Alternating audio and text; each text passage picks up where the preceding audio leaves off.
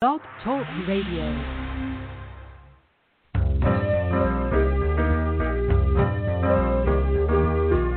You're listening to Starseed Radio Academy, empowering Starseed to better serve the planet.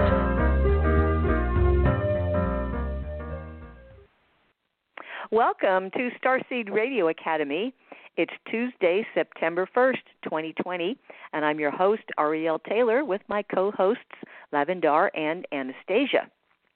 Our special guest this evening is Maria Gary Reynolds, who is an artist, author, Reiki master healer and teacher, reverend, and psychic intermediary. Maria has had many art shows around the country and also has taught in many cities about being intuitive, what it is, and how to recognize who you are. She always knew she was born a starseed person, but it would take years to fully understand she was from a Pleiadian family. It took many years of classes and courses in college to help her understand her talents, to figure out those feelings of knowing she carried for so many years.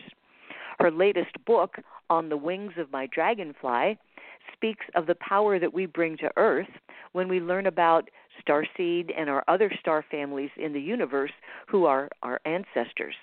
That is when you discover why you're so different with so many talents to help Earth.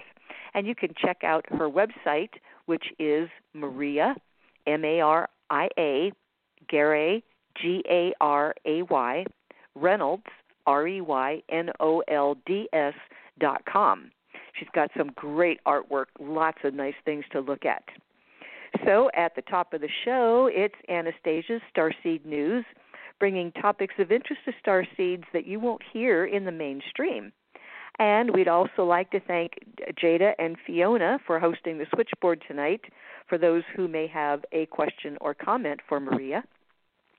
We have an online Starseed community at starseedhotline.ning.com, and it's a safe place to connect with other starseeds thanks to Tammy's continual dedication.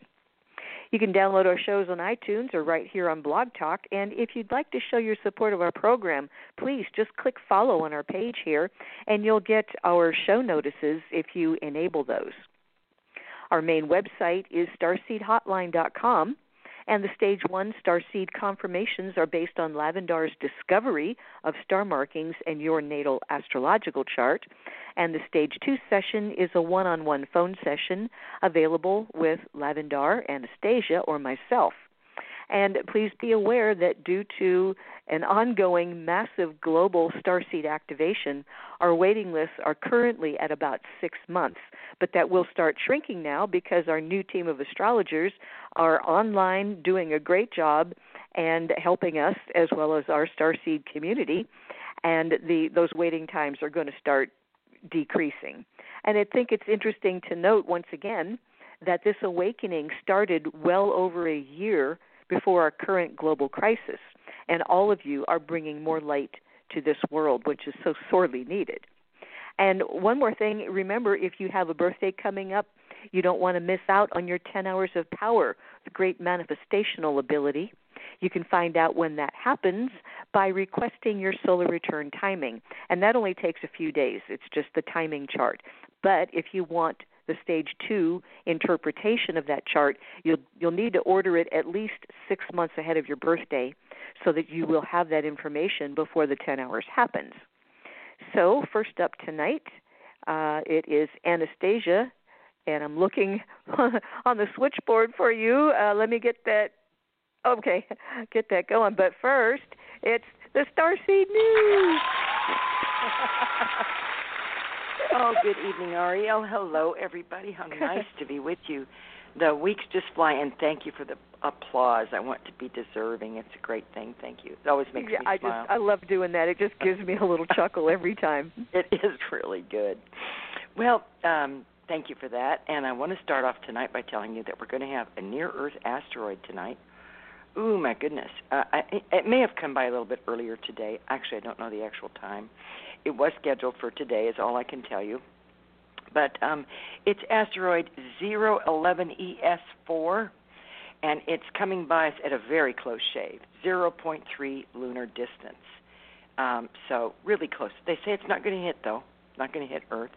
But if it did, it would be the size, they figure the impact would be similar to the aerial explosion over Chelyabinsk in Russia.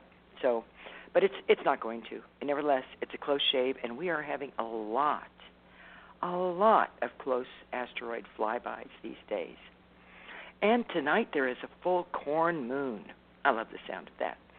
Now, this one only happens every 3 years. Actually, the corn moon itself only happens once every 3 years. It's the final full moon of summer. It will rise bright in tonight's sky, knowing, like I said, it's called the corn moon. Now, it's given its name by the Algonquin tribes from the northeastern United States. They named it for the time of year when they harvest crops like corn and pumpkins and squash and beans and wild rice. Now, this full moon is also known as the fruit moon and the barley moon in Europe, and the hungry ghost moon in China, and the honey full moon for Buddhists in Bangladesh and Thailand. And for Hindus in India, it marks the start of Pitri Paksha, which honors their ancestors, and they do that through food offerings. Now, typically, September's full moon is called the harvest moon. Obviously, I bet you know why. And it is the closest to the fall equinox on September 22nd. But every third year, a full moon comes around in October that's closer to the equinox, allowing September's full moon to use its traditional name, the corn moon. So this year, our harvest moon won't arrive until the 1st of October, and that means October will get 2 full moons. The other one, the second one, on October 31st, Halloween, will be called a blue moon. So tonight, the corn moon will rise just after sunset, reaching peak illumination at 1:22 a.m. Eastern. The moon will appear full for about 3 days, and sky watchers tonight and for the next couple of days may also be able to see Jupiter, Saturn, and Mercury in the sky at night. Now, according to the customs of various religions and cultures during this month, you might want to gather your fruits, vegetables, and other staples. You might want to avoid war, remember your ancestors, ask for forgiveness, and let go of your grudges. All of these rituals and expressions are associated with the corn moon, and it's all very nice. Why don't we do that? It's a great thing to do. Well, NASA researchers are tracking what they call a splitting dent in Earth's magnetic field. Let me explain. They tell us that this is a small but evolving dent in Earth's magnetic field that can cause big headaches for satellites. Now, Earth's magnetic field, you all know this, acts like a protective shield around the planet. It repels and traps charged particles from the sun. But over South America and the southern Atlantic Ocean, there is an unusually weak spot in the field called the South Atlantic Anomaly, or SAA for short. And this allows these particles, these cosmic particles, to dip closer to the surface than is normal. And particle radiation in this region can knock out onboard computers and interfere with the data collection of satellites that pass through it, which is a key reason why NASA scientists are wanting to track and study the anomaly, or so they say that's the key reason. It's also of interest to NASA scientists because there are changes in the Earth's magnetic field in that location.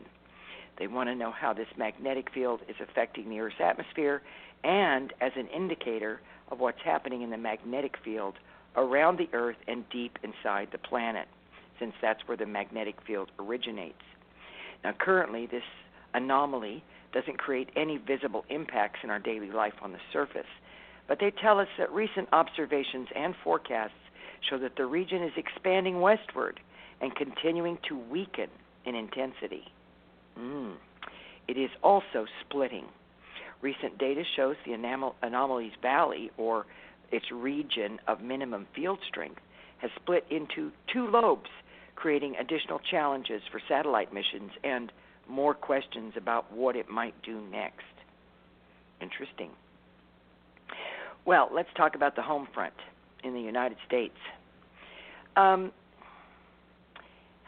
Boy, this is one of those stories that I thought you ought to know about, and so I'm going to share it with you. I think we all ought to know about this. There's a lot of news going on. Not all of it's positive. We try to keep to the positive, but I think there's information that's also critical for you to be aware. So, This is a one-day-old article that just came out yesterday. And the University of Alabama is telling professors there to keep quiet about a coronavirus outbreak afflicting the student body. This is according to the Atlanta Journal-Constitution. The administration at the college is saying, do not tell the rest of the class. They underlined the word not in an email. And an online COVID-19 dashboard reports that there are almost 1,400 known cases across the university system. The administration says, quote, if the established rules for masks and physical distancing are followed in the classroom, then the risk of transmission from the positive student is minimal, and it is not necessary to inform the rest of the class that they may have been in the same room as a positive classmate. For privacy reasons, the instructor should not announce to the class that a student in the class has tested positive. Now, the professors are very unsettled by this. They call it the order to not talk. According to one professor who said, a lot of my colleagues and people I've talked to, they're terrified. Every statement, at least for the last month, has been about this plan. They've got this plan. It makes it feel a lot of this for show, especially when they don't want you to confirm that their distancing and masks are not working. The AP, Associated Press, reported earlier this week about the rising number of cases at the University of Alabama and their plan, and the city's plan to shutter bars for 2 weeks. Now, the Washington Post is calling this one of the largest coronavirus clusters reported at any academic institution since the start of the school year. And a university official says the outbreak is particularly high among sororities and fraternities. And around the world, let's take a look at what's happening in other areas. The coronavirus has led to record fall in the consumption of Earth's resources. I think that's excellent news. And in the pursuit of this story, I learned about something I knew nothing about, which, of course, isn't so hard to do after all. I don't know all that much. But have you all ever heard of Earth Overshoot Day? Probably No. not. Well, we know what Mother's Day is and Labor Day and all that. It's coming up. Earth Overshoot Day is the day on which human consumption exceeds the amount that nature can regenerate in a year. Think about what we consume and the Earth's ability to provide, and think about it in terms of like a bank account. Let's say we have, I don't know, what do you want to say, $25,000 in the bank, and that's all we have, and we've got to use it. That's our yearly amount, okay? That's all we get for the year. And so we have to budget what we have. And let's say by, in some cases, March, and in some cases, July, we've spent it all. Whoops, then we have no money left for the rest of the year. There's a word for that. That is not a good situation to be in. Well, when it comes to the planet, and what the planet is capable of providing for its inhabitants, the same principle applies. The Earth can only produce so many goods within a year's time. And so this is starting to be measured. And this year, the amount of human consumption versus the amount that nature can regenerate, the tally went dry on August 22nd. But the good news is that's 3 weeks later than it did last year, meaning we're consuming less. Earth Overshoot Day has been coming around earlier and earlier every single year as our ecological footprint has increased. And last year, the consumption of Earth resources met the limit of its production in the month of July. So the world went bankrupt, consumption-wise, in July. But according to the Global Footprint Network that calculates Earth Overshoot Day, the coronavirus crisis has led to a 9.3% reduction in humanity's ecological footprint. And this is the greatest single-year shift in Earth Overshoot Day since it was first calculated way back in 1970. Now, despite the record contraction, the Global Footprint Network warns us that humanity will still need 1.6 planets to sustain itself at the current rate. They said, this year's sudden ecological footprint contraction cannot be mistaken for progress. And as part of its research, this network tries to suggest how humanity can live within the planet's ecological budget by design rather than by disaster. And what they do is they highlight food production, transport, and power generation as human endeavors that are in need of transformation. And they have produced a chart. And in this chart are the countries of the world. And I will share with you, let's see, the estimates. The worst offending country in the world is Qatar. And the least offending country is Indonesia, who uses the least resources. And they tell us that if, for instance, I don't know if this is practical, but I'm going on with the article, that if global meat consumption fell by 50%, Earth Overshoot Day would be pushed back 17 days. And it estimates that a 50% reduction in car miles would delay the mile marker by 13 days, assuming that a third of car miles were replaced with public transportation and walking and cycling. Now, as I've told you, the worst offending nation this year is oil-rich Qatar, whose overshoot day has long since passed. It fell on the 11th of February. They spent their WAD really early. And at the other end of the table is Kyrgyzstan. I didn't say that right. Anyway, excuse me. That isn't expected to overshoot until the end of December.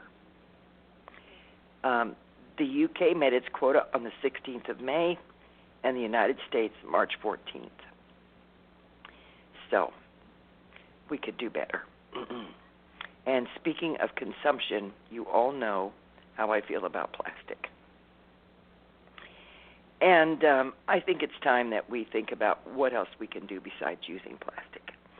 I've always been excited to report to you stories about ocean cleanup. It's really exciting to learn that there's so many people out there cleaning up the oceans. But now there's an article that came out that says it's too late to clean up the ocean. So what now? Really? How disappointing. This is one article, and I'm going to share it with you. And hopefully maybe will inspire some starseed, and I'll tell you why in a minute. Approximately 97% of planet Earth is covered by oceans. So one would think that we might do more to keep our marine life healthy. But that, of course, has not been the case. Plastic spills from landfills are hurting marine wildlife and hurting us. Now, you know, studies have shown that every organ in the human body now contains microplastics. But while scientists are telling us it's too late to address the problem by attempting to clean up our oceans directly, which I wouldn't want anyone to stop, but this is what they say, they're telling us now the solution has to be to tackle the larger issues from the source on land. They say to us, and this is according to an exotoxicologist at the Laboratory of Microbial Oceanography, he said, "It is too late to clean up this mess. Plastic is everywhere in the ocean, and the waste on the surface accounts for only a tiny fraction of the total. We must first tackle pollution at the source by producing less of this material and recycling it far more efficiently." He went on to say, "We need to change our way of life and make much more rational use of chemistry, in particular by doing away with medicines that we don't need, simplifying our chemical formulations, especially cosmetics, and focusing on the quality of materials rather than processing them chemically." Now, listen to me, everybody. We can do that, can't we?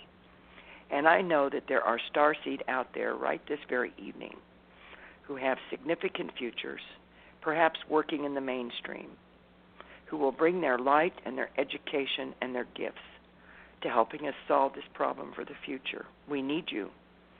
We need you, some of you, to study science, to study chemistry, to invent new ways for the world to be, and the rest of you and the rest of us, I should say, to choose our products with consciousness and to begin to participate any way that we can by reducing our consumption of plastic. All right, Anastasia's speech is finished. Let's go on. Africa has declared itself free of wild polio. Wild polio, that's how they call it. The World Health Organization confirmed last week that the continent of Africa has defeated the polio virus. And that's following a vaccination program first launched by Nelson Mandela so many years ago. Now, they tell us that this basis of declaration of the ending of polio has been made 4 years to the date after its last recorded case. So it's been 4 years since there was a case in Africa. Now, in 1996, an estimated 75,000 children in Africa were paralyzed by wild polio. But now that has been eradicated. Now, complicating matters slightly, and you need to know about this, everybody.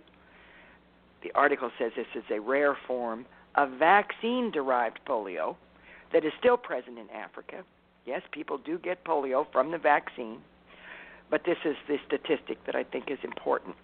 They say there are 180 cases of that left. That's not wild polio. It's vaccine-derived.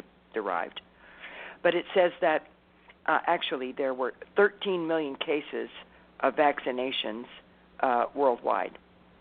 So given the amount of cases versus the number of vaccinations, that is a small number of cases. So the wild strain is gone, and now what's left are some of those that come from vaccines. Nevertheless, it's good. They've cleaned it up, and that is a cause for celebration. Now, how to dispose of masks safely. You know, we are being coached to wear masks, gloves. Good idea, considering the nature of things at the moment in our lives. But every month that the planet faces the coronavirus, there are just an estimated 200 billion disposable face masks and gloves being put into the environment. 200 billion. Now, they're telling us, animal activists are telling us, that these items hurt animals by entangling them and by animals ingesting them.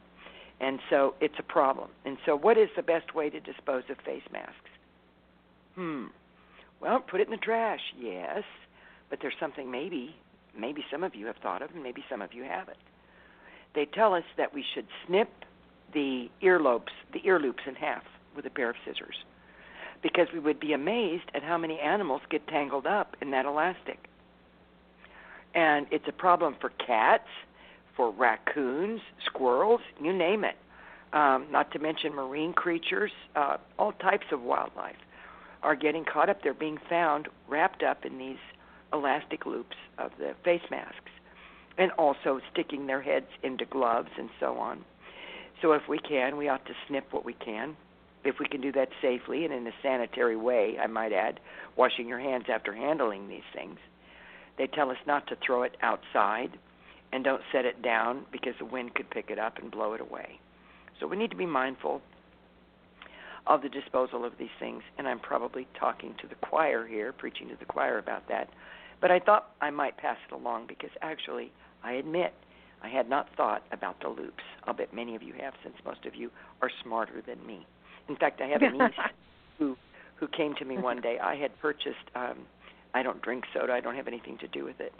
But someone that I was helping, a family member, wanted some soda pops, and they came in that, the cans came in that plastic thing where you pop them out of the plastic. And I started to toss that, and my young niece came to me and said, oh, Aunt Anastasia, you've got to cut those. I said, really? Yes, animals get their heads caught in. I did not know that. So you see, I don't think that we can assume that people know these things unless some wise person comes up and tells them. And so I'm sharing with you this article today because I had never thought of it. So there you have it. Just slow ourselves down a little bit and be mindful about the things we discard and the way we discard them. Our final story for tonight is a great one. England has some really progressive movements, I think, judging from the stories that I've shared with you on Starseed News. And Leeds in England, the city of Leeds, has a mission to spread altruism throughout the world. Leeds is going to launch its first Festival of Kindness this coming weekend, with organizers seeking to foster greater unity after years and years and years of division in their country. You see, in 2018, Brexit was looming. Austerity was giving everyone economic pangs, and the culture wars in England were raging when a group of people living around the Jimyang Buddhist Center in Leeds got themselves together to answer a simple question. How can we foster more kindness in the community? Man, aren't you guys asking yourself this every day in this country? I am wondering, where has the kindness gone? Seriously. And I don't mean that in terms of just the emptiness of the word. You know, people around here sometimes put posters in their yard, be kind, and yet it doesn't help, okay? So what can we do, really, to foster kindness, moving beyond the slogan of kindness? Well, what they did was they planned a series of events to explore kindness, ideas of kindness, and to get the appetite up for these kinds of conversations. It took them 2 years. They took their time. They worked it out. And they started this grassroots initiative to boost community spirit, which has evolved into this inaugural Festival of Kindness. It's going to launch on the 6th of September. It's going to last a week. But now this year they're going to have to go online due to the pandemic. And the co-founder said, it means that we are now global. He was looking on the bright side. So they're going to host it on Zoom. It's called Leeds Festival of Kindness. It's open to anyone and has a different theme each day, exploring subjects such as kinder businesses, kinder relationships, and self-kindness. And it features a diverse lineup that reflects the festival spirit of openness. They said, the space that we're in is a space of respect for everybody and trying to make sure nobody gets left behind. We're putting a flag in the ground for people who want to see the values of kindness, compassion, and well-being as the prosperity we should be investing in. Wow, think about that. There's also wonderful. going to be an emphasis, yes, on mental health and how to create, get this, safe spaces for difficult conversations. Think about that. Wow. How to have a difficult conversation. There's an art to that. If you Google that on the Internet, you'll find all kinds of interesting and helpful information and ideas about that. It's really important. How many of us ever think about how to approach a difficult conversation? Again, maybe many of you already do. Anyway, the organizer said, we want the kindness revolution in Leeds to spread to all cities in the UK and beyond. We encourage anyone who is involved in areas that relate to kindness, compassion, and wellness to join us and make this a national festivity of kindness in their own countries. All right, look that up. Maybe some of you will get involved in that. I think it's wonderful. And now our quote for today, going into the next 2 weeks. You'll all recognize it. I think it's really important in this time of struggle, and it comes from Lord of the Rings. You remember Sam. You remember Frodo and Sam sunk against this ruined wall after they'd been attacked, exhausted. And I want to share with you what Sam said. It's all wrong. By rights, we shouldn't even be here, but we are. It's like in the great stories, Mr. Frodo, the ones that really mattered, full of darkness and danger they were. And sometimes you didn't want to know the end, because how could the end be happy? How could the world go back to the way it was when so much bad had happened? But in the end, it's only a passing thing, this shadow. Even darkness must pass. A new day will come, and when the sun shines, it'll shine out the clearer. Those were the stories that stayed with you, that meant something, even if you were too small to understand why. But I think, Mr. Frodo, I do understand. I know now. Folk in those stories had lots of chances of turning back, only they didn't. They kept going because they were holding on to something. That there's some good in this world, Mr. Frodo, and it's worth fighting for. Ah, bless you, Sam. And from my heart to each one of you, have a beautiful 2 weeks, everyone. Many blessings and much love. Thank you, Ariel. Oh, thank you, Anastasia. That was a great, I had forgotten about that quote, so thank you for bringing it back. So we'll see you in 2 weeks. You will indeed. Have a great night. You too. Bye-bye. So now I will get Lavendar's mic open and our guest, Maria. Okay. Maria, welcome to the show. We're so happy to have you with us. Yes. You're welcome. Okay. Lavendar, you ready? I'm ready. Okay. Take it away.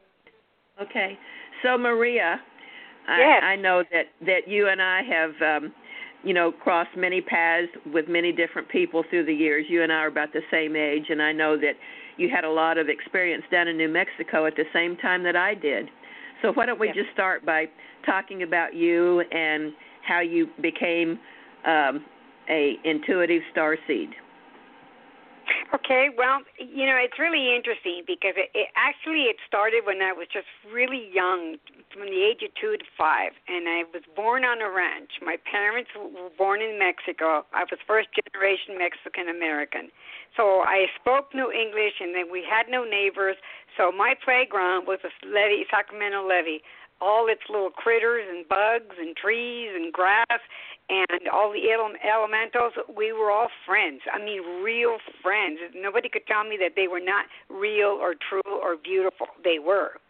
And that stayed with me for a long, long time. But my mother, being very superstitious and not understanding that I could see things and I could see spirits, so it scared her. So she told me that if I would not stop that, the witch would come and take me. So I kind of didn't talk about it anymore for a long time. And like you're talking, I got married very young, and I started drawing on butcher paper. And at that time, your husbands owned you. They ruled. You did what you were told, and that was it. So in order for me to move along with my life and find something that was good and made me happy, I started drawing on butcher paper. I would get the groceries, come home, and get, those little pencils, and I just color away. And his mother saw my work, and she says, "Oh, my gosh, that's beautiful." She went and bought me watercolor paper. So I started painting away. Well, that disturbed the husband because I made it into an art show, and my art was being recognized. So we went off to the desert. At that time, we moved to New Mexico and Arizona. And there I had small children, and I would lay out on the dirt because we lived in a small trailer. And at nighttime, I'd go out there and stare at the universe. It just was so alive, and it was just so real. I could see things moving, flashing stars and ships, and I didn't have nobody to say, "Hey, look, look, look." And at that time, I really made the connection that I came from there, that the stardust was hitting me and telling me, this is where you were born. And from that time on, I was really curious. I had to know more. So I started going to bookstores and buying used books and hiding them so I could read them and learn more about all the things that I saw. And before I knew it, time had passed. And we have moved back to Sacramento. And as time went on, I got back into my art world. And pretty soon I was doing great, a lot of artwork. And I was still inspired by that little kid on the Sacramento River with that vivid, bright colors that Mother Nature is. And her trees would talk to me, and I could feel Mother Earth breathe. So I listened to that, and I would follow the brush strokes. And whatever she showed me, whatever I heard, I put it down, and I would color at that.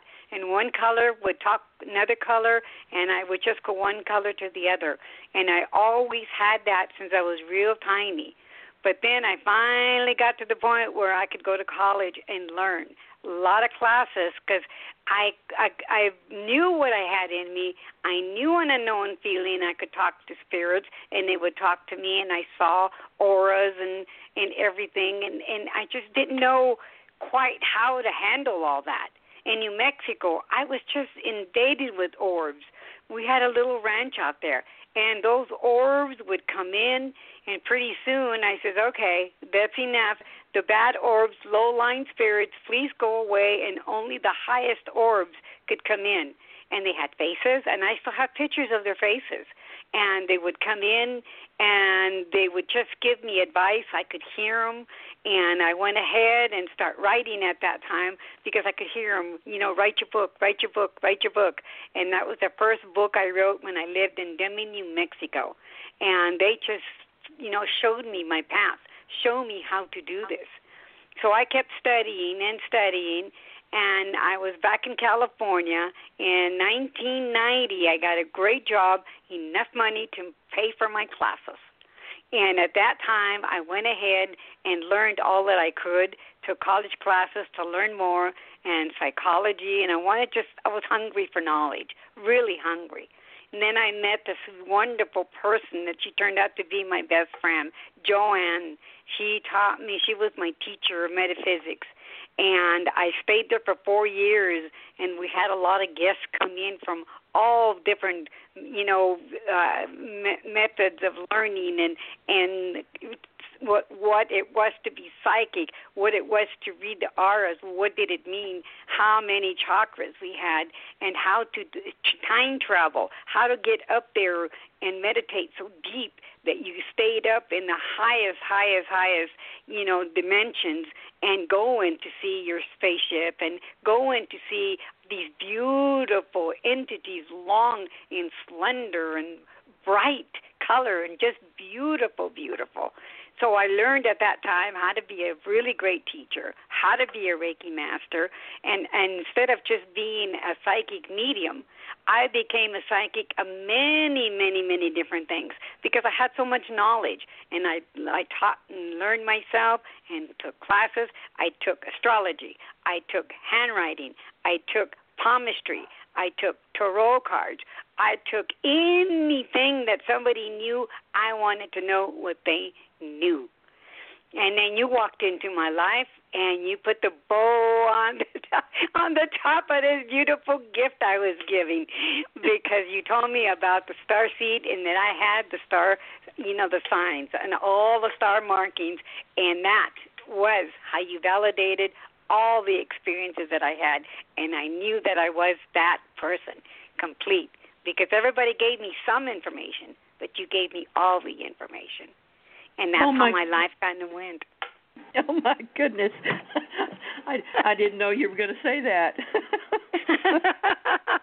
Oh, yeah, because that was really, because, I took so many classes and I went to so many things. At the beginning, I had to hide books, from husbands. They didn't like, that woman having that type of knowledge. So I used to hide books. I used to go in the middle of the night outside and read with a flashlight or in the shed or wherever I could. So when I finally had my own money, my own job, learning was a priority. And that's where I studied even more art and really became an expert at watercolor. And so that's how I made it into so many shows, because my watercolor was just popping. I mean, beautiful, beautiful. And nobody could understand how I could paint such abstract and where did it come from? And I keep telling people, I just hear it. Right. Well, you have sent me so many different examples of your artwork through the years, and I really love everything you've done. In fact, I talked to you and said, you need to put all of these on cards. You need to do some starseed cards. So then you started working on that, and I know you're not complete with it yet, and we will eventually help you get them out there. But I really think that your artwork is just over the moon. I really love everything that you've ever sent me. Oh, everything's been inspired from, the universe and all my beings that come down and talk to me and they take me up there. There is no doubt about that at all, because they do. They're amazing, amazing, amazing. And so, I'm working on it, and it's going to be fabulous. It's going to be extremely fabulous. And that's what I'm saying. You've guided me so much through so many projects that I wanted to do, and you said, "Go for it, girl." Yeah. So now, how many books have you written? I have written 3. This last one on the wings of my my dragonfly, on the wings of my dragonfly. And the reason that I wrote that is because I have a great grandson that he's just like me, extremely, extremely talented and psychic and can see spirits, and he reminds me of me. So I wrote this book and I dedicated it to him, so when he gets older and a lot of this that he sees and that's his world will be programmed out of him, I wanted him to go back and read that and go back to the roots and go back to know that he was born a starseed. That's important to me, and this is why I wrote that book. That's great.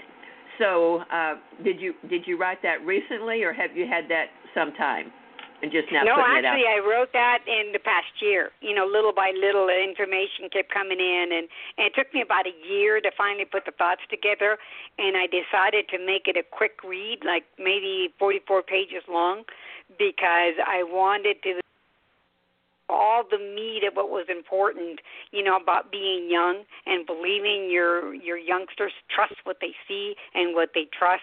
And they say it's not make-believe, it's their real world. And that real world is, all markings of being, from different galaxies and all that. And I don't want them completely programmed out of children. So this is why I dedicate this book to all young kids and parents. Pay attention to your children. Don't tell them that it's foolish and it's make-believe, because it's not. They're just showing who they truly are. So, yeah, this one here took me about a year to try to get it down just right, to make it simple and have everybody kind of get a taste for it and understand it. And that way they would go on their own path to look up, what they needed to know. Because there's so many people out there on a knowing feeling. They know things, but they can't validate that knowing feeling unless something sparks that curiosity. Well, I knew that. And then you read something or hear something on the news or a newspaper. I knew that. And that's that knowing feeling that I always have and still do. Well, that's why I teach.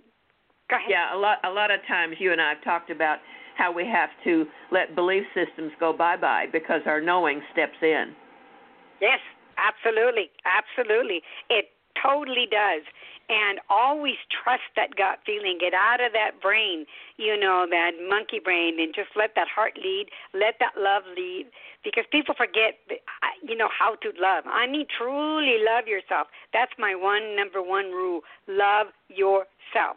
Because once you love yourself, you love everything. You love every human, every animal, Mother Earth, universe, everything.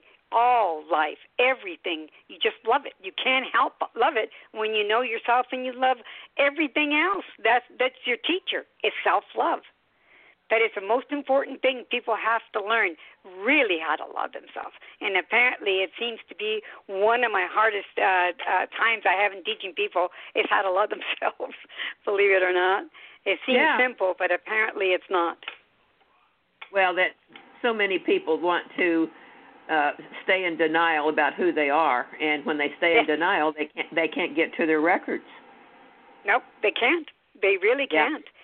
And that's when I have my classes to this day. It depends on who sits before me. If relatives want to come in, I can give them the message and connect them up. But my most important thing is for them to understand who they are and to bring out their talents, and have them understand that they can tap that. They really can. They know as much as I do. They just don't trust what they hear and what they see. They're not trusting that. Like you say, they just kind of shut down and don't believe it. Right. But, most generally everybody has, musicians, artists, singers, all that. All these come from that place, from the Palladian families, universe up there. It's the gift of life, and they love very deeply. They're really committed. And so this is where all that comes from, is that knowingness, being part of the whole universe. And like I said, when I teach all the chakras, that is all information is up there, all of it. Quantum field, everything is up there. Your higher self, everything is up there. So it's amazing what you can discover for yourself if you just take the time to love yourself, go into a deep meditation, and take off. So let me ask you about Silver City. How long did you live in Silver City, New Mexico? Actually, I lived in Demi, New Mexico, and we lived there, and it's only about 20 miles from where I lived, and we lived there about 8 years. And I went and studied shamanism, how to be a shaman, and not to be one, but to study it. And so I learned a lot. because my husband, the father of all my children, was American Indian, and I wanted to learn more about that tradition. And so that was another door that I opened and tapped into. And I had a big medicine wheel in the back of my house that attracted the orbs. And also I could go into a deep meditation and other people that wanted to come and sit and just listen. But, yeah, that's where I had so many experiences. I even had photographers and newspaper come out and sit in the medicine wheel and take pictures of the orbs. And I told them, it's not really specifically about the orbs. It's about sitting quiet and letting the universe come down and whisper to you. So they did, and it was a really wonderful time to be up there in the desert, and town was so tiny, and it was just a wonderful experience to teach there and to be there. And I really loved it, but I also loved my family here in California, so I came back home. Yeah, okay. Well, I spent quite a bit of time in New Mexico. My first place to speak about anything like this was in Silver City. I thought you were in Silver City, but Silver City's pretty close to Deming, isn't it? Oh, yeah. I used to drive up there all the time, and that's the only place that had sage, I learned how to sage and how to use it, and the tobacco and all the Native American, ways of doing things, and, tapping into that. But, it's very, very close. I love Silver City. I used to go up there all the time. Yeah, and that's where my teacher was. So it was wonderful. And a lot of people from over there came into Damon and vice versa for the restaurants and, and everything. Because it was not so much, Damon is a lot of hotels and restaurants, and Silver City was a lot more friendlier as far as, being in different, type of atmosphere. So I love Silver City. It's one of my favorite places. Right. So did you ever get over to Rio Dosa and the area, White Sands? Did you have any experiences seeing ships or anything in that area? I did when I was in the sands, and those white sands, and it was, to me, I love the night. It's just nothing like the night, and you can see the ships streaking by, and I would say, look, it's a ship, and right here in Mount Shasta, we have the same ships coming and going, and I see them. So they have taken pictures of them landing right there in Mount Shasta at the very top. I have an American Indian friend of mine, but he's a shaman, and he has come to my house, and I'm going to his to take me up there. But, there's a lot of amazing activity, and that's where I learned was at the desert when I was in White Sands. We pulled up, and it was nighttime, and I just looked up there, and I saw them. You could just see the ships if you know what you're looking for. Somebody said, it's a shooting star. People always have an idea of what it is, but for what it really is. And they do camouflage themselves, only that, like in Shasta, when they're coming down into the mountain, you can see them really clear. So how far are you from Mount Shasta now? Oh, it's about a 3-hour drive from here. And it's amazing because this house is dead north. Right, I live right in. If I follow a bird, I can fly directly over there. So I'm on the same line, that Shasta is. So I get a lot of that energy over here, and that's why I put up a small medicine wheel to tap into that energy, because a medicine wheel means contacts, it means gatherings, it means, everything is one, everything is connections. And so I stay connected to Mount Shasta from here, and it really is wonderful. And the other side, the south side, that's where the other place, what's the name of that? Everybody goes up there on vacation. I can't think of the name of it right now. But so I'm right in the middle between two beautiful, beautiful cities that attract, a lot of UFOs, they call them, but they're just spaceships. I've been to mine, and it's really a beautiful one. I live on the 3rd floor, and we travel with the commander. He's an amazing. I just heard his voice. I have not seen him, but I don't need to because I hear his voice when he talks to everybody when we're on his spaceship and shows us, all the entities coming and going and different people, they come and go, on the spaceship and back down. So, yeah, it's something that I've gotten really used to. And, I don't have a lot of friends because I try to speak with them of what I know, and they roll their eyes and they just kind of walk away. Well, you need to only speak to people like us that are starseed that understand. I do, and that's where the spiritual center comes in, because they have a Stargate there, and they hold those, and they hold other people. They come in and they give classes, they give drumming, or they give talks, or the shaman comes, and so they do. So like you told me, someday I would tweak, and people would find me, and I would find them. Well, this place that I go to over here, and it's just that, the gathering of all these beautiful minds that we're all alike. We think alike, we are alike, and it's just the most beautiful place in the world because we're all like minds. So I finally found, my home. That's my great. Spiritual center. Yeah. That's the way we feel about our Starseed Quest. When people come here, first of all, you have to have the star markings before you're ever invited. But then when Correct. you walk through the door, then you start seeing everybody that you know maybe from other lifetimes. It's quite a thing to witness at our Starseed Quest. We've been doing them now for over 7 years. And we had to cancel March, May, August, and September, and hopefully we'll get to do October and November. But who knows? Who knows what's about to be bringing to the planet. I did want to ask you this. Uh-huh. Do you have any knowledge about walkouts and walk-ins, people that are coming like now that we're having this, major scrub on the planet? Yeah, I call them drop-ins. Yeah.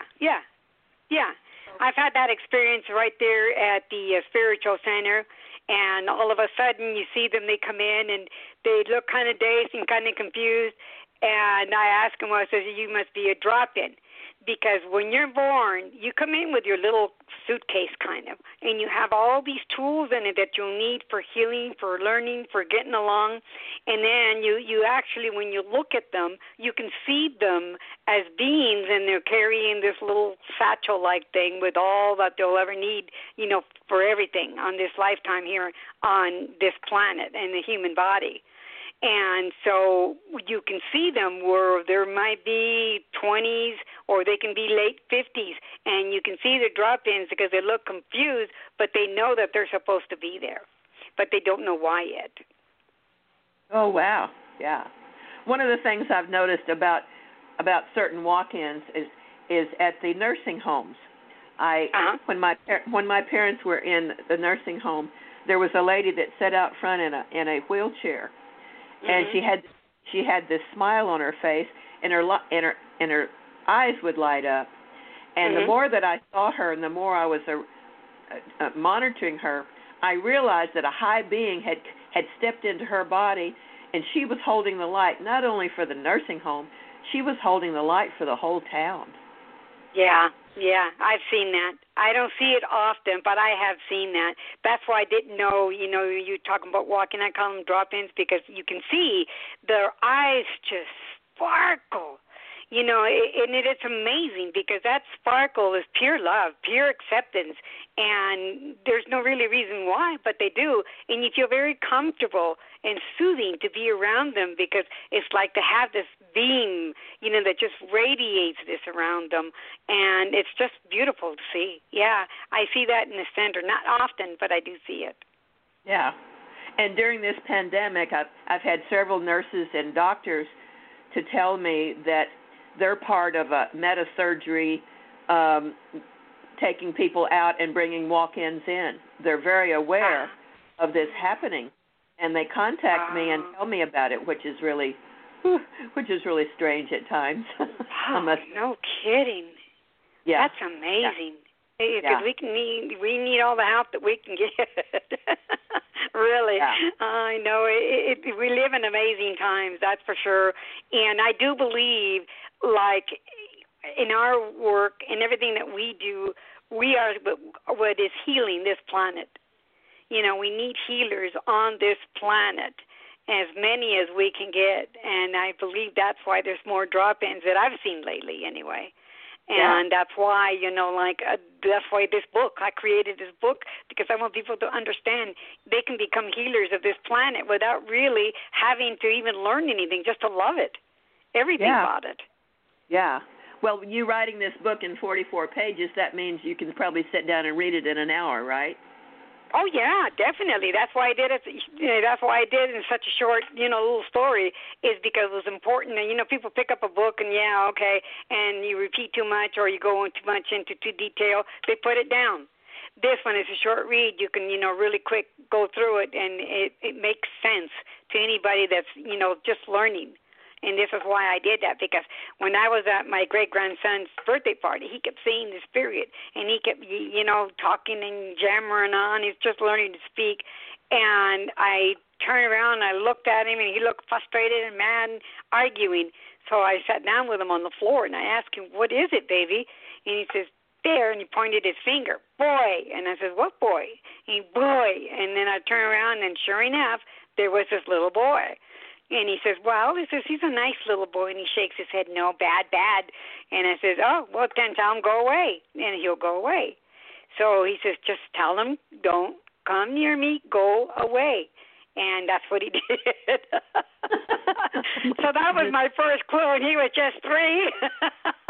So he kind of did an avalanche of how I went about this book and why I was going to write this book. So that's how this book came to life, is trying to explain it to that little boy when he's older, and his parents could read him the book, or he could read it himself and find out what I saw in him, that I recognized who he was. Well, I'm real anxious to get a copy of this. I wasn't able to get one before this interview, but I'm really looking forward to you sending me one when they become available. I certainly will. As soon as I get them, they printed some, but they weren't incorrect. So I told them, no, this is not acceptable. So as soon as I get my new print, you'll be the first to get my book, for sure. At this time, I'd like to share you with my co-host, Ariel. So it's been my pleasure, Maria, talking to you. I always love Thank you very, very much. And I always love you sending me all those artwork that you do. Keep sending them, because they really inspire me every time I see one. And we do want to help you with your starseed cards when you finally get everything finished. Hopefully that we'll be able to have the funds to help you do that, because I want to do that for you.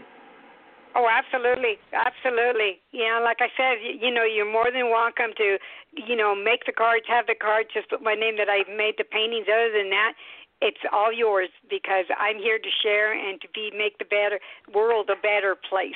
And that's what it takes. That's what I'll do. Well, since you're here, it is a better place. So back to you, back to you, Ariel. Okay. Wow. Hello. Maria. Hello. I love your energy. You are just so vibrant. And that's Thank you. I really appreciate that. And I remember when I was reviewing the materials that you sent in, you were talking about your journey back to childhood. Yes. What did you mean by that? Well, the thing was, we forget our childhood. We just get programmed. My parents programmed me about how to be a lady, how to be a wife, how to be a mother, and there's this heavy program.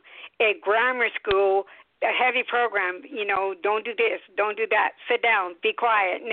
So there's all these rules, and then you go into high school, more rules. So you're really limited to how you can think and behave. So the whole thing about it is that it sparked a memory of, I says, okay, I'm going to go back to that childhood. So I went into a very deep meditation and went back in there to be 2, 3, 4 years old again.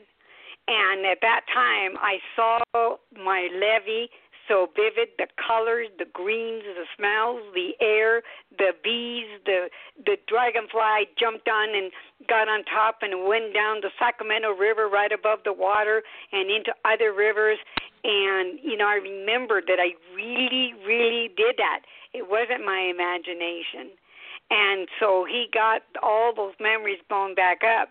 and I couldn't remember a couple of years or so. A friend of mine that's a hypnotic person hypnotized me, and I went further back into my childhood to remember everything that I had forgotten or put away or, did not remember anymore.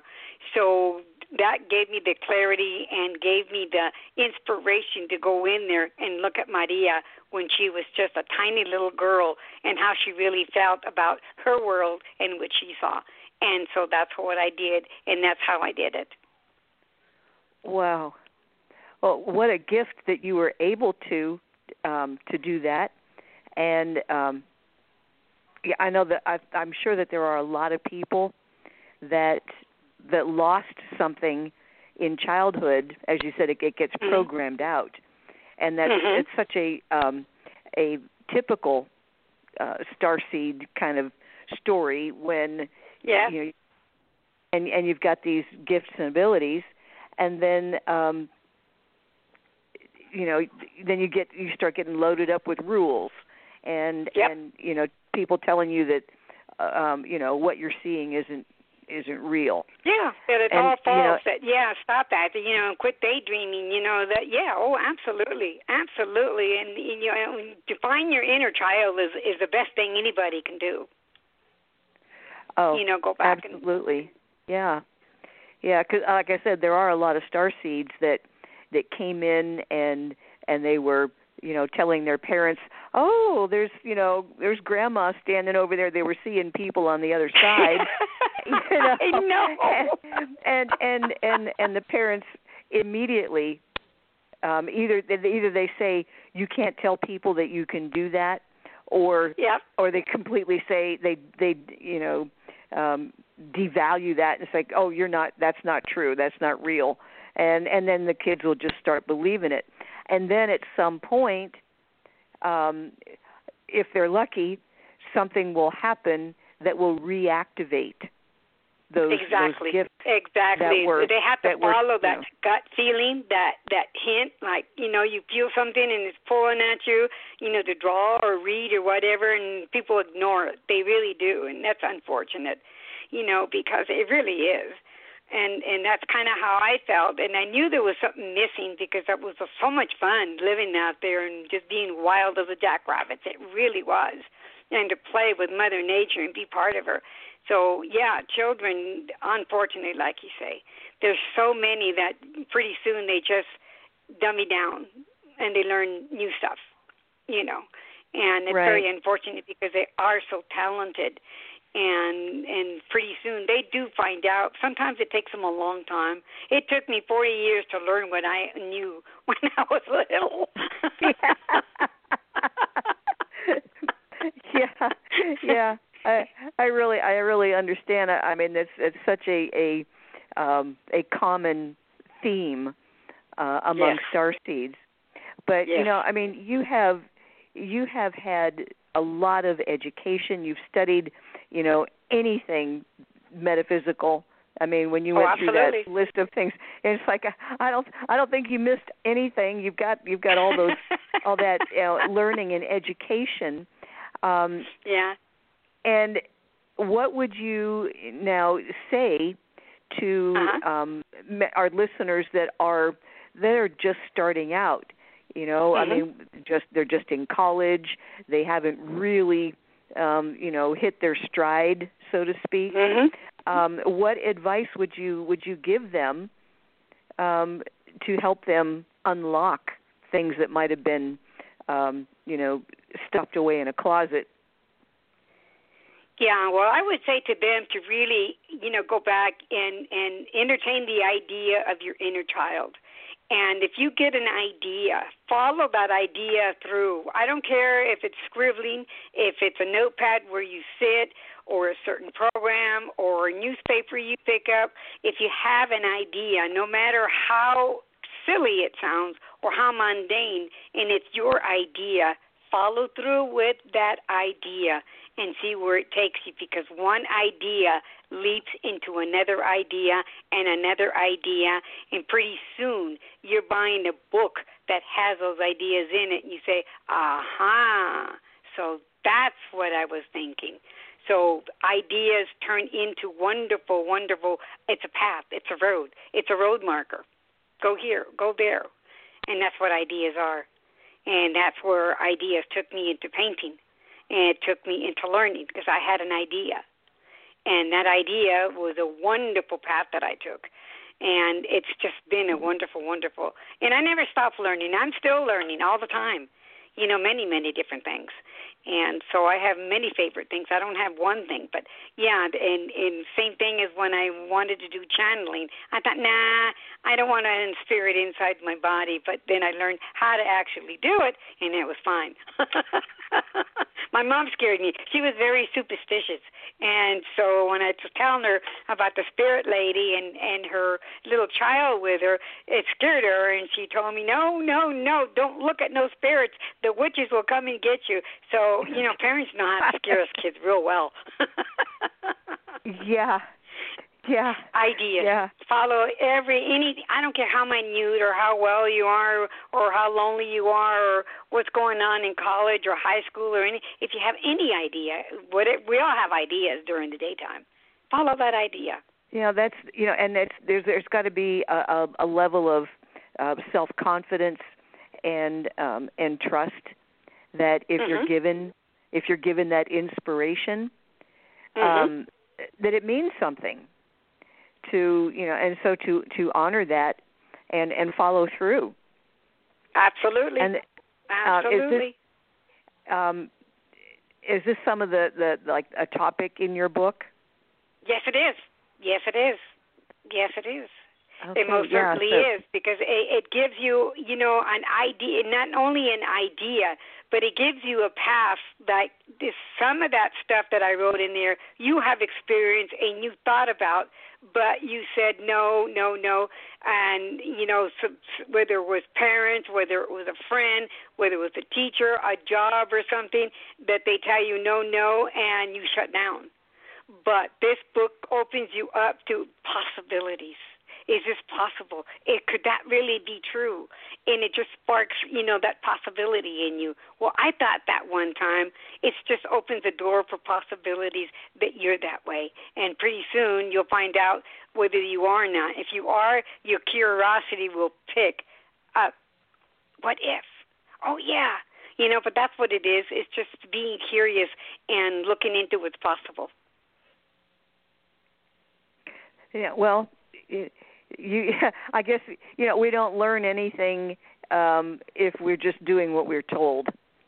Exactly. And that could be perpetuating programs that get passed down from generation to generation to generation. Oh, I know that. I know my parents were from Mexico. I'm first, Mexican-American generation, and that was really hard. My brothers still, they just don't buy into that who I am. They're not having it, my brothers. They're just really old school, macho guys, and it's really interesting because it is, for especially it depends on your culture, that sometimes it's really difficult to break through. But I was determined to follow that hunch. I wanted to know more. I was really hungry to understand. And like I said, I didn't fit in anywhere because I couldn't talk to anybody about what interested me. What made me happy, what was my excitement. And as soon as you start talking about it, people would just, give you that look. So I just stopped talking to people and just start, reading and educating myself more. But, yeah, a culture has a lot to do with how you're not allowed to learn. And if you are, you have to do it secretly for a long time. And then you can come out and say, well, I know this, I know that. But it takes time to break away from tradition sometimes. And it's very difficult at times. Yeah, well, you are part of Lavendar's generation. And, yes, and you were really the, the leading edge of that generation, holding the door and being the bridge from that very rigid, programmed 3D kind of life and teachings. And then slowly, now as times have evolved, you and Lavendar were just ahead of your time. but someone had to do it, you know. Yeah, exactly. Well, you know, I have children and grandchildren, great-grandchildren that are just like me, so that's what makes it so wonderful. Right. Well, I mean, you have a great-grandchild? Oh, yeah, sure do. Oh, and is that the one that was seeing things? That's the one that got me interested and got me going back to when I was a child. He inspired my writing this book because all of a sudden he triggered my thoughts of when I was his age, and that he could see spirits, and I didn't want that to go past. And he wouldn't remember seeing spirits, and his parents telling him no, and you know. So I wanted this book to dedicate it to him, so he can go back and say, well, you know, he calls me Granny. She knew that I could see things, and so therefore it's legit to him. You know what he thinks and when he sees. And we're very close. He just lights up when I see him, and he runs and almost knocks me over with such big hugs and kisses. He's a wonderful young man. He's already, I think, 6 or 7. He's getting up there in age already. But it is wonderful. It really sincerely is. But no, I agree that sometimes our path is difficult and it takes a long time. But it's really worth it because I pass it on to my children and their children, and the ones that are already a lot like us, you know, they just hear me, you know, and they can come to me and they recognize their knowledge. So that's what's amazing about all this. Like you said, we open the door and kids and grandkids and great-grands are walking right through. Yeah, and it's getting easier, even in the last decade. We've been online for 11 years, and when we first started, just that recent, if you put Starseed in a search engine, almost nothing would come up, and now there's page after page after page, and people, I know. You know, I mean, and this is, I mean, for people to talk about UFOs. I mean, that was just really taboo, and you'd kind of be branded as a kook. But that's really. Tell me, I heard it. Yeah, you got that too, didn't you? So absolutely. I mean, but now, I mean, kids that were born, you know, in the 90s or after 2000. They are different. They are different, and they know they're different. And a lot of them, I think, are being born awake. Yeah, and they don't have to. I believe that. That's like this is my great grandson. They're awake, and I have another granddaughter. I mean, they are. They wake up that way, and they look like old souls when you look in their eyes. I mean, they just sparkle like the universe, and happy and excited. And it's just that, you know, when you see an old person, you look at their eyes and they're young and youthful and happy, and that's what those little kids look like. So absolutely, they're waking up. Absolutely. Yeah, and no I think it'll be easier. It'll be easier for them because you know, we've had waves. You know, like you and Lavendar were like the first wave, and then you know the children of that generation have continued to open the door for the next generation, and my children keeps getting the doors open wider and wider and wider. To the point now that it's almost commonplace. If you talk about and that's what's so exciting. That is what's so exciting is that door is wide open. It really is. I think it is anyway. Well, it is as wide as it's ever been. Yeah, and it continues, and it continues. Oh, absolutely. I mean, I did a reading the other day for a girl that was 17. So she was born after 2003 actually. And I mean, it was like talking to a much older person. And and that makes me hopeful. It makes me hopeful. Absolutely. As long as they can, you know, stay off of their cell phones. Because that's a program that is really detrimental. And, yes, it is. No, I completely agree with you. It's great, but it really does take over a child's mind.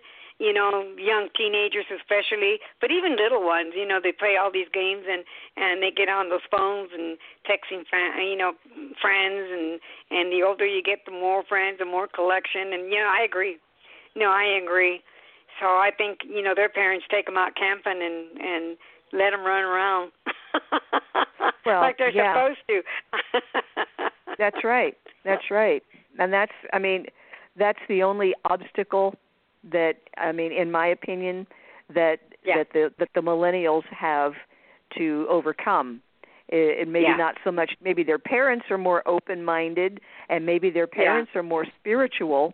But then they and anybody under 16, it should be illegal. And I know that's going to make a lot of teenagers unhappy, but because a child's skull is not fully thickened, it's not fully developed until they're 16. So they have less protection against the radiation from cell phones. And starseed kids are more vulnerable to that. And besides the fact that it's turning them into automatons, like little zombie robots. That's I think the next hurdle is to disconnect from the cell phones. And I mean it's a wonderful thing if you're in an emergency situation or if you're lost. It's a really handy thing to have around, but it can't. Parents cannot allow the children. You know what's really amazing? You tell a child 14, 15, 13, 16 that they're children, they're babies, and they get mad at you. No, I'm not. They really get angry because if you call them, still a child. Yeah. They really have no knowledge of, what a child is. And to them it's an insult, but it really is not. It's just they're not grown. Their bodies have not developed completely. Like you say, the brain and the head and everything. And they don't understand that, and not unless they want to learn about it. But that's not something that really is on their radar. There are still some that are awake. They're born awake, and they're out there trying to do different and change things. There really is. I've seen it. Yeah. I know that they are out there. But it just it seems like kids, they want to be older, they want to be treated more like adults, but if you are going to be treated like an adult, then you have to have that kind of wisdom, and a lot of them don't, to see that that this is harmful, and it's actually going to affect their mission. Because the starseeds are more vulnerable to that EMF, but there are things that you can do. There are containers that you can put your phone in. There are things like elite shungite that you can do, and I don't know how I got off on this cell phone rant, but it's really now that we got past the generation that tries to limit, what the child is experiencing. I think parents are a lot more open. But that's a good thing. But it's not. Now we have something else, another hurdle that they have to get over. So kind of exchanging one problem for another problem. Yeah. No, I understand what you're saying, and honestly, it's just that they don't see that because they're too young to have that knowledge, and unfortunately, and it's really difficult to talk to them. Like here in my house, at 10 o'clock, all phones go off here, and I leave them in a whole other room. I don't want them anywhere near me and anything else because it's not necessary. If somebody needs to call me, they can call me on my landline if it's really an urgent call. Other than that, no, I don't have cell phones around. No, it's just a disruption for me. I only have it, when kids are communicating with me back and forth. And other than that, no, because it does disrupt. It really does. Well, yeah. I mean, when just the other day I was in a waiting room, and there were children and parents in there, and the parents want to maybe talk to the doctor, and the children, they just here take the phone, and it came to me that those phones are like radioactive pacifiers. Yeah, you just they give are. them to the kids. It's like here you go, keep yourself entertained. Go because watch this and get out of my hair. yeah. No, I've always said that. I always have said that that's not a good thing when you leave your phone as a babysitter. To me, it's a babysitter, and that's what it is. Yeah, but it's radioactive. Whether it's a tablet or phone, it's still a babysitter, and that's not good. Yeah, I mean, television was my babysitter, but we were only, we were restricted. Okay, you can't be watching it all day long. You can watch your favorite show, and then it's time to go do something else. But I want to get back to your book, your website, and your website has some just gorgeous. The gallery, oh, thank you. I mean, I was just sitting there with my mouth open, going, "Oh my gosh, look at that one! Look at that one!" Oh, and my I have gosh. a lot more paintings to put in there, and because I had to have pictures taken of them to put them up, so I just recently had 54 paintings. Had the photographer take pictures of them, so I'm going to have to, load those up there. But like right now I'm working on another one. But I love painting. It just calls to me. I just have to. But I start out with an idea, and the painting takes over, and it tells me what to do. Well, do you have? Did you do like murals in your house, or your walls just one color? No, I do not. I have large canvases that I have that, but no, I have not done any murals because I really haven't had the space, or I haven't had the walls or anything like that. And people have asked me to do murals for them, but I can tell them it's permanent, so they kind of think about it and then decide not to. But I thought about going downtown in Sacramento, where a lot of buildings have murals, and do that. But I've been so busy around here lately that I haven't really had the opportunity to do that. But no, I do have large canvas. From watercolor, I went over to acrylics, because canvas is easier to frame and cheaper than watercolor. So I can buy nice big canvases, and they really look great. Oh, wonderful.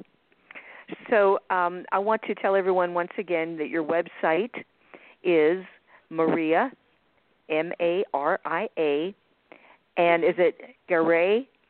Yeah, Garay. Garay, Garay, Reynolds, REYNOLDS.com. Correct. And on there you've just got a whole lot of content, not only your artwork and your books, but and do you do sessions with people? Do you teach? I haven't recently in the past year. Mostly is because it's really time consuming, and sometimes when I have the chance, I'll call them back, and I don't charge a fee because I have never really charged for healing work. And so if I feel their energy and I talk to them and it's a healing, I don't usually charge them. If they want more than that, then I will. But if it's just a first session, I personally don't charge them, because to me it's more of a healing. But first I have to read their energy, and I have to read them, and have to ask permission from their spirit if I can look at them and if I can do a healing work on them first. And then the rest comes later. Okay. I used to do it when I had an office all the time, but I haven't had an office since I got back to California. Okay. Well, I mean, with the internet. Well, they can still connect with me on my email or my website, and I'll get back to them. And if it's important and they want to, I can do that as well. I just haven't done it in a while because I've always had an office. Right. So, well, this has just been a pleasure meeting you and speaking with you. I know you've been talking to Lavendar for years, but this has just been really a treat for me. Yeah, we just became very close friends, and she's just A wonderful woman. Wonderful woman. I cannot say enough about her. She's just been a terrific influence in my life. Yeah. Yeah. I mean, I wouldn't be who I am without her. So, and I think the list of people that can say that is growing every single day and has been for years. She's empowered so many people. So we're all lucky and blessed to know Lavendar. Absolutely, to have her in our lives. Absolutely. Okay, well, Maria, it has been a pleasure having you with us tonight. Well, and thank you for inviting me. Thank you very, I also very want to much. mention that your book is also available on Amazon as well as your website. Yes. On the Wings of My Dragonfly. You can find it on Amazon, or you can go right to the website, MariaGaray-Reynolds.com, and also you can get the book there. Yes. So thanks so much for taking time out to spend with us, and I'm giving you a big hug. I'm giving you a big hug, and thank you. You too. Thank you so much. And when you get those cards done, you let us know, and we'll bring you back so you can share it with everyone. Absolutely. I certainly will. Okay, thank you. Sweetie. Take care. Bye-bye. Bye-bye. And that is it for us this week. We'll be back 2 weeks from tonight. And until that time, give compassion in every day and live in gratitude. Until next time, good night, everyone. You've been listening to Starseed Radio Academy. Visit our website at www.starseedhotline.com.